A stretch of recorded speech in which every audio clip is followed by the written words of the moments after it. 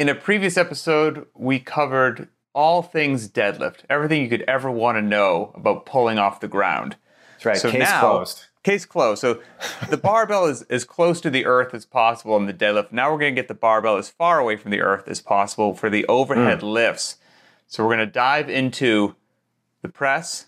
And by that we mean the shoulder press, the push press, the push jerk, and the split jerk. And when I think of these lifts, I think a few people better than you because each one of those is more requiring, more demanding of flexibility and technique, of which you have in spades. Yeah, I would say that, in jest, I've referred to both the push press and the push jerk as the skinny guy's secret weapon. As a resident skinny guy, I can do okay if you let me get my hips involved. I can hang with the big boys a little bit more than I would be otherwise. You know, it just popped into my head, not to already derail the podcast, but that just launched into my head. Isn't there a really old workout video that you did on .com with Freddie Camacho that involved a heavy overhead jerk and maybe a burpee or something else? But looking at the workout, the barbell loading overhead was rugged, especially for the year that got programmed. Yeah. And if you're looking at, like, Freddie was a monster at shoulder press, more so than you, that the uninitiated may think that he had the advantage, but that wasn't how it played out. So that just popped into my head. Give us, if you remember that workout. I remember it vividly. Give us a walk down memory lane. What was the workout and how did it play out? Well, this is probably 2008, I would guess. And I believe the workout was called Freddie's Revenge because we had done a workout previously that he got a little bit spanked in. And I can't remember how double. This one was programmed maybe to cater to his strengths. Yeah. That was the thinking initially, was that, he would be able to bury us on the lifting. And I remember it was me, it was Jason Khalipa, Freddie. I think Pat Barber might have been there too. Okay. And I don't remember if Jolie Gentry worked out with us or not. She may have. I tend to think that she was involved because I'm trying to remember the video. I can't remember. But at any rate, the way it played out was... What was the workout? It was shoulder to overhead and burpees. I think it was just those two movements and like 5 to 7 rounds. And I don't remember the rep scheme. It might have been 10 and 10, something like that. I think it was 185 pounds on the barbell. Definitely 185 pounds. 100% remember that. And, in 2008, that was some big boy weights. I mean, it still is. It's heavy. Right. Well, and I did okay. Well over your body weight. Yeah. I've been a cool 165 like forever, and it never really changes much. And I think I got second right behind Khalipa in that one. Yeah, so and I think what was interesting. I was in my prime, Pat. Yes, true, but also again, leading back to what we're going to chat about today, what you potentially did not have in old school exercise science contractile potential in your muscles, you did have in the productive application of force, with your technique dependent. And that allowed you, since it was a shoulder to overhead and not a shoulder press, it allowed you to use beautiful core to extremity movement, use some big muscles to move that weight and, march into victory. Because Freddie was always one of those guys who had a monster shoulder press, correct? Absolutely. Yeah. Very strong guy overall. Yeah. Still is, I believe. For sure. And there's quite a difference between the strict shoulder press to now we're going to get more musculature involved. There's sequencing that's taking place, the push press or the push jerk. And so, so for anyone who's likes their CrossFit history or whatnot, maybe go onto the good old YouTubes or whatnot or Google and type in CrossFit, Freddie's Revenge or whatnot, and that would be a wonderful trip down memory lane. Yeah, it was a good time. I remember that one. It was fun. You probably had a few less tattoos. Yes, this is very true. I did. Okay, a few more muscles. We're back on track now. We're back on track. The overhead lifts. So let's start with just what is the most simple lift, the press. But just because it's simple doesn't mean it's lacking any sort of tremendous value or utility. So what are some key aspects of the shoulder press that you would like to communicate to coaches, trainers, or garage just garage athletes? Well, number one, I think before we start on specific techniques, I think it's important to note that the starting position, the ending position is going to be identical for almost every one of these variations. And so there's utility just in that, the flexibility that it takes to get into a good rack position, the flexibility that it takes to get into a nice, stacked, efficient overhead position. Mm-hmm. That's a huge benefit, regardless of the technique that you choose to get there. Now, obviously, it's going to be a little bit easier to land the plane, so to speak, when you're not worrying about so many technical complexities, or you're not trying to get there immediately. Right. So starting with a less aggressive, less technical lift allows you to develop those positions a little bit easier, in my opinion. So right away, the press offers that kind of utility. You can really start to develop the positions and get comfortable with them before you have to land on there, on a dime, so to speak. So that's number one. Number two, I think, is the obvious, which is the strength that you'll develop with a stricter movement like the press is going to be unparalleled. You'll mm-hmm. develop a different level of upper body strength than you will once you start getting the hips involved. So if you're looking to really shore up any weakness in the shoulder girdle or just your upper body in general, especially upper body pushing strength, the press is going to have a huge, it should occupy a huge part of your toolkit, put it that way. But not one of those flashy lifts. It's so No, easy. I don't want to get on my soapbox, but I think shoulder press is one of those things that most people could use more shoulder press in their life because it's Totally. so foundational and such a building block, but it doesn't have the Instagram flash, but it's fantastic. And I liken it in my head to the same reason that I would encourage an athlete to develop strict pull-ups before they start adding velocity to a movement and doing kipping pull-ups or whatnot. Before you try to start adding a lot of velocity to getting something overhead, let's develop a good, static, strong base from which we can then add some velocity. Yeah, and I'll give you a quote. This is from Jim Schmitz, who still is an Olympic weightlifting coach in South San Francisco. He coached the men's national team decades and decades ago. He's part of the rich history of Olympic lifting in the United States. And I had the good fortune to train with Jim a little while when I was getting into lifting. And he always used to end not always, but a lot of the times his programs would end with a couple of almost bodybuilding style sets of overhead press. And, we'd ask him about it, be like, this doesn't really seem like an Olympic lifting finisher. And he'd push up his glasses and he'd say, well, you start doing shoulder press and you'll get delts on a pencil. Sure. And right. I thought, yeah, it's as good a reason as any. You start to develop that strength to recover from a position that might not be optimal. So. And I also am a big fan of the shoulder press if we want to talk for a second about just general workouts, scaling, things of that nature. People who maybe have an aversion to being inverted, they want to kick upside mm-hmm. down, get into a handstand, not ready for a handstand push-up yet. Shoulder press all day long, at 50, 60% if you're one rep max, something like that. If you're doing a JT, a Nate, I mean, the shoulder press is not going to treat you poorly. Barbell, dumbbells, I don't even care. Just do some darn shoulder press. Yeah, absolutely. And do them right. Get to the right position, full range of motion, no half reps above the head. Mm-hmm. Do them right. And now we could also say, you mentioned how for the press, that the start position and the finish position will be the same as we continue down this progression.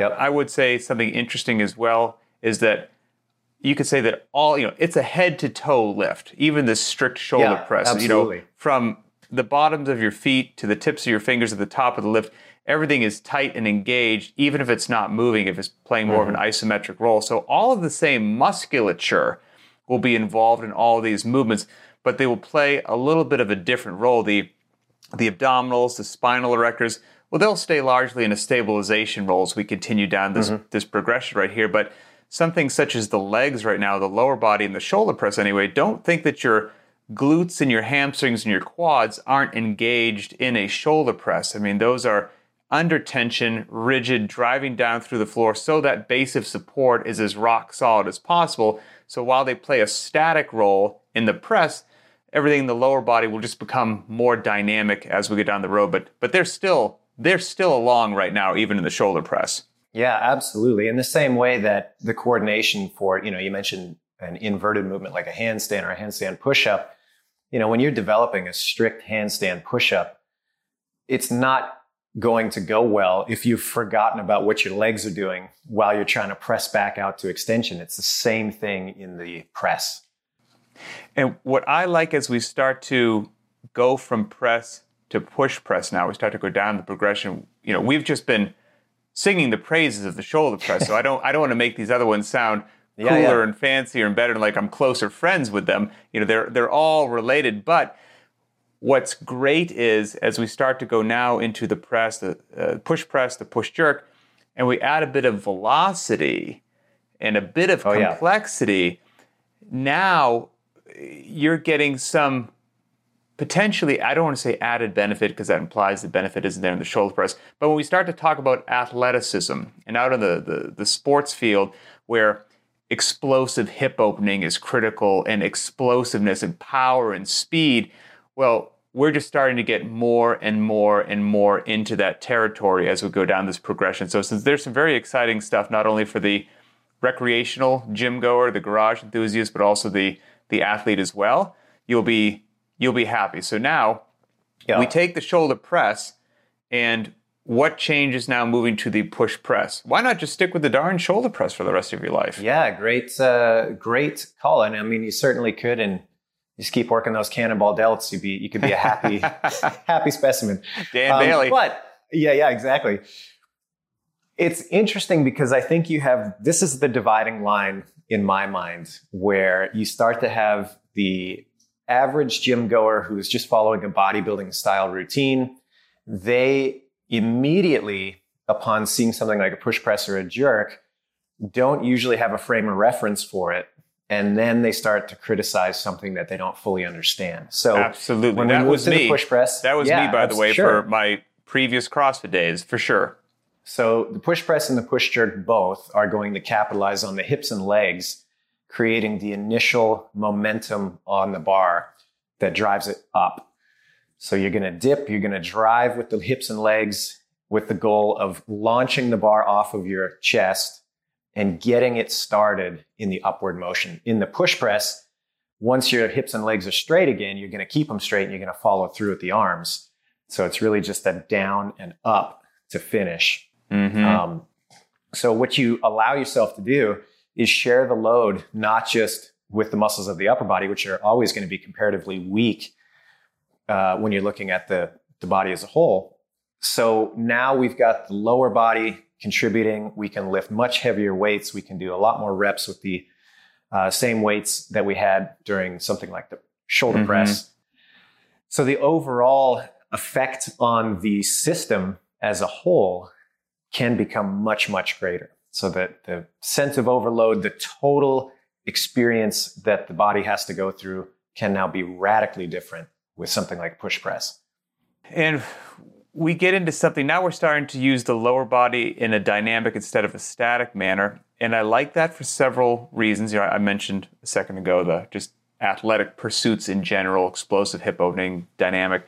But now we're getting into that core to extremity movement pattern, which an oversimplification of that would be, we want you to in general use bigger muscles before you use smaller muscles. So the muscles of your midline, your glutes, and your hamstrings are far larger than your shoulders. We would like you to recruit those, then pass it off to the shoulders. And that's, in general, that core to extremity movement pattern, relating it back to sports, is the wonderful and beautiful and effective way that you see people run, jump, throw, punch. It's largely done core to extremity. So to be able to train in the gym in a way that's going to have some immediate translation to what you do out in the field of sport is fantastic. And I also like when we start to have a bit of velocity with the push press, because in my mind, we're now blurring the line of strength and conditioning.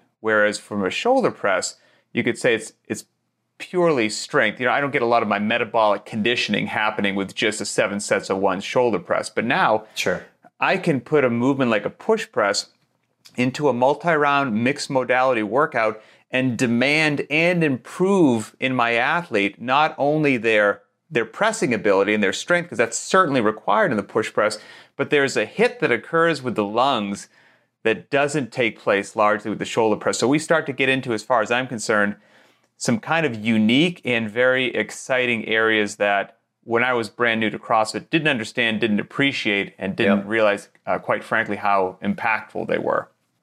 Yeah, and you know what's really interesting about the push press too, on just kind of a very, very base level, is how intuitive it is. And I mean, you see it as kind of the de facto movement whenever somebody hits a point of failure with a standing overhead press. The first thing they're going to do is try to, quote, cheat the movement a little bit with some drive of the hips and the legs. But in a lot of people's mind, as soon as you identify that as a valid technique separate from the press and actually work to refine it, now suddenly you're cheating. It's like, no, they're actually two different things with two different end states. Yep. So, yeah. And that's one of those things too, where somebody had never heard of the push press and you tricked them and you had them do shoulder press to failure, and then you pulled out a briefcase with said $1 million and said, if you get that barbell overhead one more time, this is yours. They would suddenly learn the push press. It would just it would it would be, like you said, a dip drive. You know, let's regress for 1 second, because there's a question I want to ask about the push press, but I didn't ask it about the shoulder press. Okay. So for the shoulder press, you've done a tremendous amount of coaching, seen Lord only knows how many people in person, shoulder pressing. What would you say is a common fault for the shoulder press? Can't keep it on the shelves, one of your best sellers, that somebody teaching themselves this movement or wants to analyze themselves should be on the lookout for. Yeah, I think the top two, in my opinion, I mean, there's probably, hard to pick one. The top two that I'm going to land on, is not to say that they're the only things that'll pop up, but number one is just a misunderstanding of the overhead position. I think in the beginning, that's really hard for beginners to consistently get to the right spot with the bar stacked over the body correctly. So that's number one. And then the way the bar gets there, I think, is probably number two. Most people in the beginning, they're not going to be comfortable keeping the bar as close to the face as it is required to be for an effective press. They're going to intuitively push away from the face a little bit. The angle is going to be off, and then it's going to feel even harder than it needs to. You don't want to do that, because, it's already a hard enough movement. Don't make it harder than it has to be. Right. Oh, for sure. You mentioned in that statement right there, potentially a lack of understanding of what a proper overhead position is. And you said stacked, but maybe somebody can't quite picture what that means. When you say a proper overhead position, since this applies to all the lifts, it's a good thing to know. How would you articulate what a proper overhead position is? Yeah, you've got the bar or whatever it is that you're lifting over the head. And if you were looking at somebody from the profile view or the side, you'd see that the object is right over top of their wrist, which is over top of their elbow. Their arms are locked out. The elbows directly over the scaps. And then we've got shoulder, hip, knee, and ankle lined up. So it's this nice kind of dividing line from object overhead right into the floor, balanced nicely over the athlete's body. And if most people in the beginning are going to want to have that bar a little bit more forward than it needs to be. Okay. Trying to hold it up with the delts as opposed to supporting it on the upper back as kind of a shelf. And if you had that position that you just described, you're sideways to the athlete, you're looking at them from profile, they have the barbell locked out overhead. And if I was the one with the barbell overhead, what you would notice immediately is a massive C shape in my spine, because it's also going to be really obvious that position is going to be very demanding for somebody that doesn't have adequate flexibility to keep their body posturally how it should be and has to compensate in some other areas. So it's a good opportunity to learn about yourself or to learn about your athletes, and you might identify a point of restriction they have that you weren't aware until all of a sudden you're like, well, that overhead position doesn't quite look like how it should. What do we have going on there? Wow, your lats are just astonishingly tight. So go ahead and check that out. So now, push press, same question. Top one or two faults that you see on a regular basis. Everything's going to kind of carry over. So if you have a poor position in the press, it's not going to magically fix itself when you get to something more dynamic and more aggressive. We'll assume that the same faults carry over on all lifts. Yes, always should. I think the big one is having to do with the dip. So the dip a lot of times is going to be misunderstood. People are going to dip in a way that really drives their knees forward and tucks their pelvis underneath, which is a relatively weaker movement because you're not drawing on the full complement of muscles of the lower body. You're mostly pushing that job off to the quads only. Mm-hmm. And yeah, we definitely want the quads to be driving the weight up, but we also want the glutes and hamstrings to contribute to that. Everything should be working. And that's only possible if we've got a nice little bend in the hip. So we don't want to shoot the hips back so the torso pitches forward. That's going to create its own set of problems. You want to dip nice and upright. But if you're shooting the hips forward or you're shooting the hips back too excessively, you're going to run into problems. So really finding that perfect dip is probably the number one most difficult thing to developing a really good push press. And that shooting of the hips forward, if you're a fan of the CrossFit Journal or whatnot, you'll often hear it referred to as a muted hip. Yeah. Yeah, or the pelvis chasing the leg, for example. So yes, for sure. And to extend on that idea, the idea there is that the hip's power and ability to contribute to the lift is muted or dampened. And that's why it's referred to as that. So now we've taken the shoulder press, start position, same, midline stabilization, critical the whole time, line of action, the finish position. For the push press, we added some velocity to it. We had this nice, beautiful, vertical dip drive. We started to get more load overhead once, or the same load overhead for more repetitions. All great things. And now, as if it couldn't get any better, it does. There's going to be something that allows us to get even more loading overhead, or do more repetitions with the same amount of weight, but it will come at a price of being more demanding from a technique and a complexity standpoint and sequencing. We've got to do a bit of learning here. So now we enter the realm of the push jerk. What is in store for the athlete? Well, we're going to take that same idea of using the legs and the hips to generate the initial momentum going up. And then the concept is, as soon as that bar is on its way up, it's got momentum. It's going to keep going up for some time. While it is going up, you're going to simultaneously start dropping under by letting the hips and legs flex and punching your arms out to extension. So what you've got is this kind of weightless effect. Of course, you're not actually weightless, but in effect, with that opposing motion, the bar is going up and you're going down, you don't really have to do much with the upper body to lock the load out. Once it's in the locked out position, then you're going to stand it up with the hips and legs exclusively. So another way to think about it is that we've got this inverse relationship between the lifts, where on the press, it's almost primarily an upper body lift with obviously the support of the rest of the body keeping you stable. But as you go further along this trajectory of complexity and dynamism from push press to push jerk, the amount of effort that the upper body has to put into the bar to be successful is going to diminish, and the amount of hip involvement and leg involvement is going to increase. So you got this kind of cross action going on there too. And for reference, see Freddy's Revenge.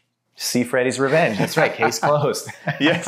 I mean, that is exactly what we're talking about here is I don't want to call anything about your shoulder press, anything less than complimentary, but the ability to recruit these strong, much more powerful lower extremities to amplify what your upper body does or does not have over and over again. You will see it in application. And getting back to what we spoke of at the beginning of core to extremity movement patterns as we move from press to push jerk, those neurological components are demanded greatly. The coordination, accuracy, agility, and balance, and all of that stuff, if you will, that seems hard to learn at first. Why am I doing this? It's giving me a headache. I'm not progressing as quickly as I will. Well, the payoff is worth it, not only in the gym with the barbell and your strength and conditioning, whatever it happens to be, but everything about your just everyday life or your performance on the athletic field will be improved by you becoming more technically proficient, more explosive, and able to recruit and use what you already have in a more efficient way. Everything will be better, so stick with it. In a coordinated effort, right? Like it's no good to have a collection of body parts that can't work together. That's nobody's impressed with that when you actually have to do something in the world. When you're like, well, my arm on its own is insanely strong, but I cannot coordinate that into something else. Nobody cares. And so it's the same thing here. You're teaching that those body parts to work together in a coordinated fashion. So yeah, hugely athletic. And one more thing I'll say about the jerk, and this is where I think a lot of people in the beginning have a hard time. I like to zoom out and think about the big picture and kind of broad application. This movement concept is the same in every Olympic lift. So I'm trying to get the bar to go up using the biggest muscles possible. Once the bar is going up and it's got some momentum, meaning it's going to take a while for it to stop going up and return and come back down, I'm going to use that opportunity for my smaller muscles to sneak me under the bar.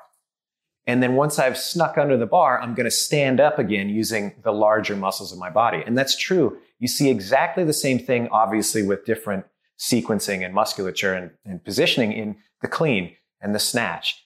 But that's the concept. I try to get this thing going up as hard as I can using the biggest muscles possible to afford myself an opportunity to get underneath it and then stand it up. I think people miss that. They don't connect that because they look so different in the beginning. They're like, what does a snatch have to do with the jerk? What does a jerk have to do with the clean? They're like, well, conceptually, if you boil it down, they're the same. They're all interconnected. Yeah. I personally think somebody who performs the push jerk well, I think it is one of the most beautiful movements on the face of the earth. From the sequencing, receiving it in a solid position, it is, it's so demanding of flexibility too that I find it gorgeous because it's so challenging for me that I have such an appreciation for people who do it well. And it captures my attention and awe much more so than the split jerk. No, nothing against the split jerk, nothing against it. But when I see somebody receive a deep, low push jerk, I'm like, oh man, like it's just cool as far as I'm concerned. Yeah, well, if you think about it, the requirements are basically like a narrow grip, often narrow stance overhead squat with a big weight. So the demands there are pretty huge.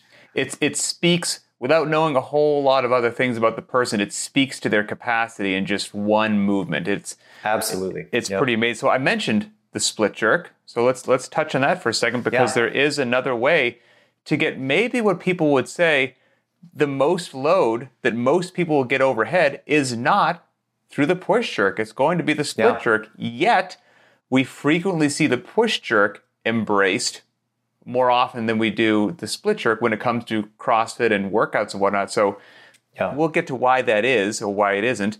But what is the split jerk and how do we differentiate it a bit from the push jerk? So this is where I think people start to get, again, a little bit fuzzy in their thinking about these lifts.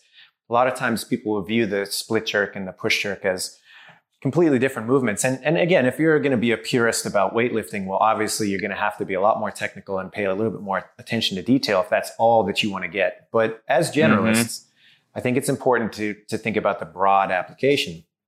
And so again, broadly, the dip that you do to load your hips and legs and the drive that you do to make the bar go up will be identical in both of these. The only thing that changes now is the footwork. And so conceptually, I'm still trying to use that opportunity to sneak under the weight. I'm just going to do it in a slightly different way. Instead of using a little mini squat to lock out my arms and then stand up with the weight, I'm going to lower my center of mass by letting my legs widen, which is going to naturally drop me underneath.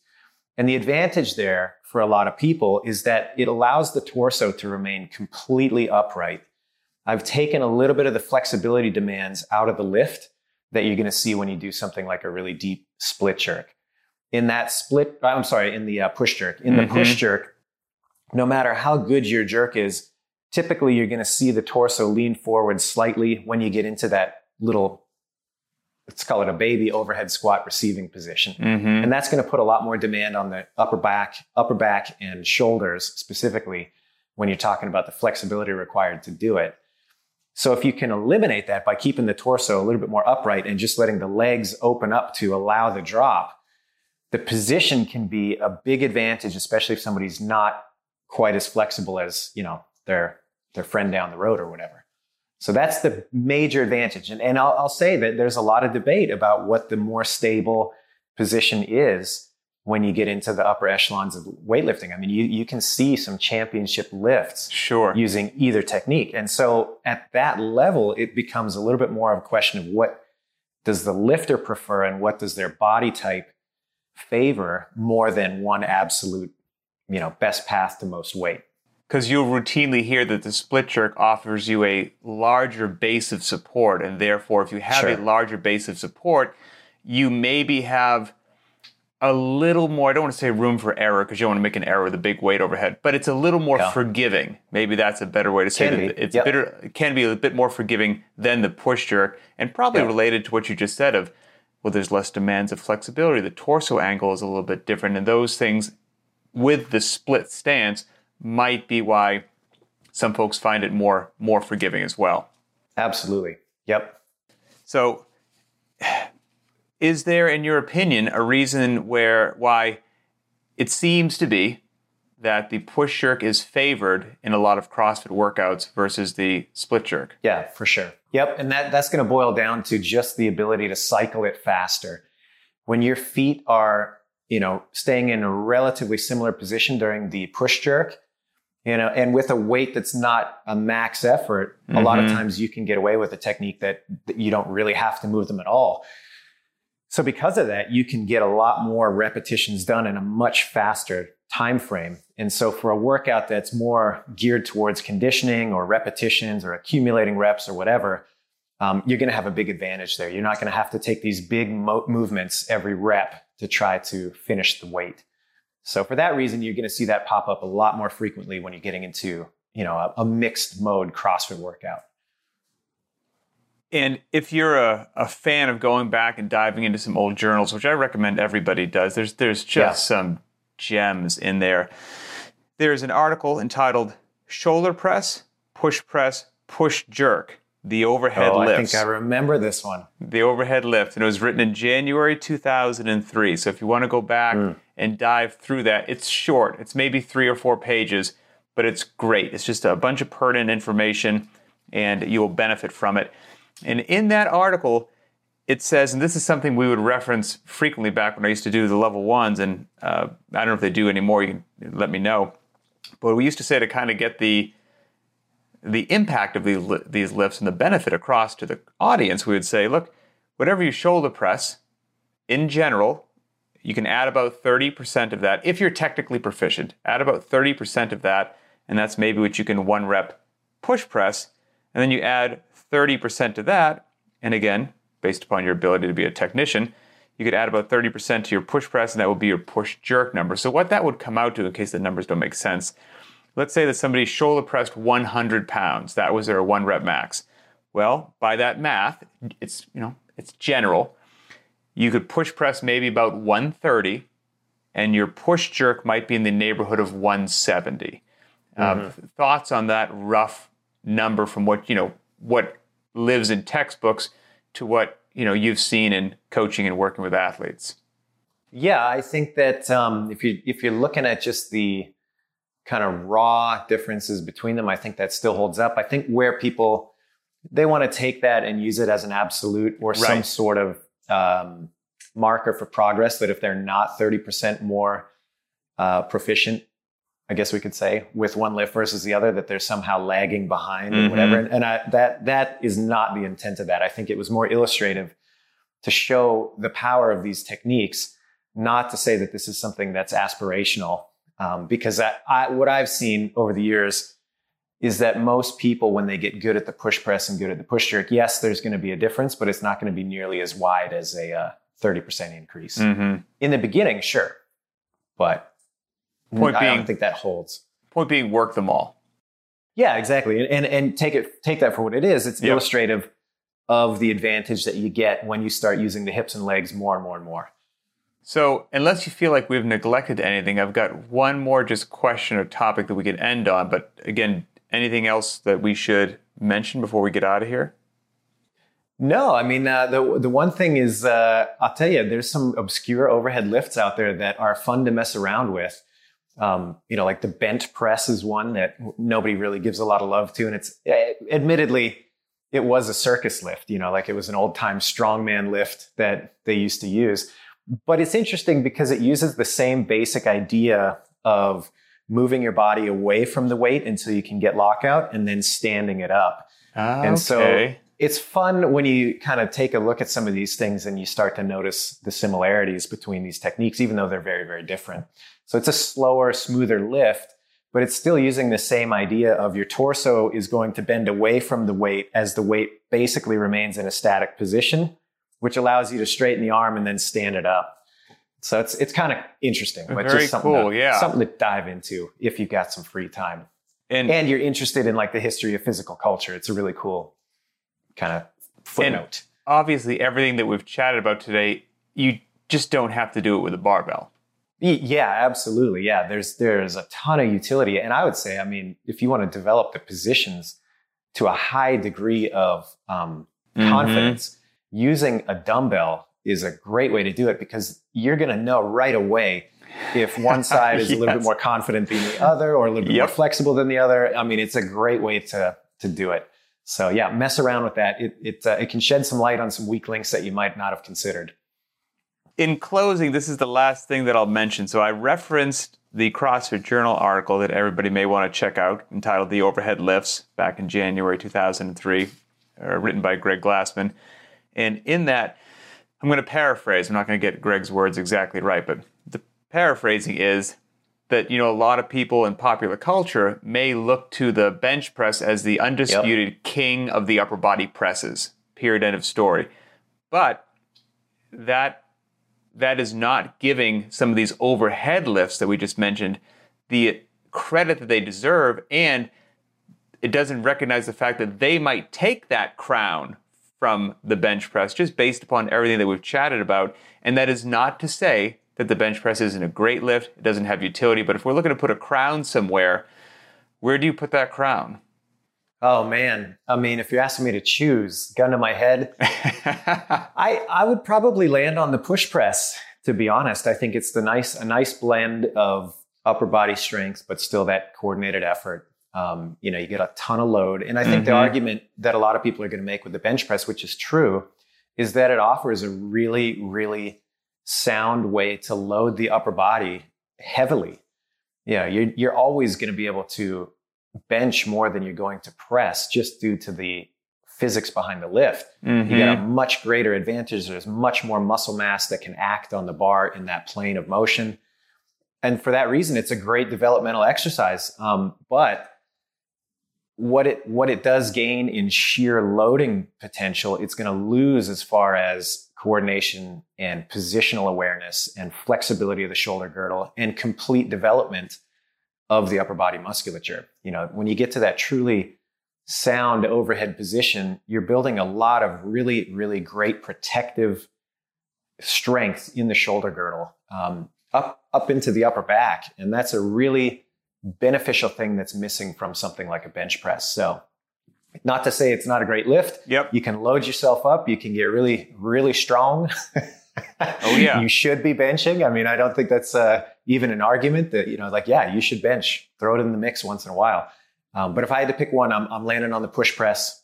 That's my favorite. I think you made a robust case for that. I was going to simplify it. I would pick the overhead lifts instead of the bench, but you picked a specific one. It was great. That was absolutely fantastic. I can't follow that up. It was great. So I hope everybody. I thought I had to pick one. I'm glad you thought that. I hope everybody benefited from this. So we've covered the deads. We've covered the overhead lifts. I don't want to promise anything, but I'm sure we'll get around to the squats eventually. I hope everybody's enjoying these and finding them educational. And as always, if you're listening to them in a pure audio podcast format, of course, thank you. But we encourage everybody to go over to the BTWB YouTube channel, find this particular episode, find the video, and in the comments, write down what you love. What did you hate? Do you have a a new topic that we should talk about? Did we forget something really important about one of these lifts, or do you have a stronger case for the bench press? You think Boz is crazy? We want to hear all of those things. We pay attention to them. They help drive the content. So for Adrian Bozman, I'm Pat Sherwood, and we will see you next time.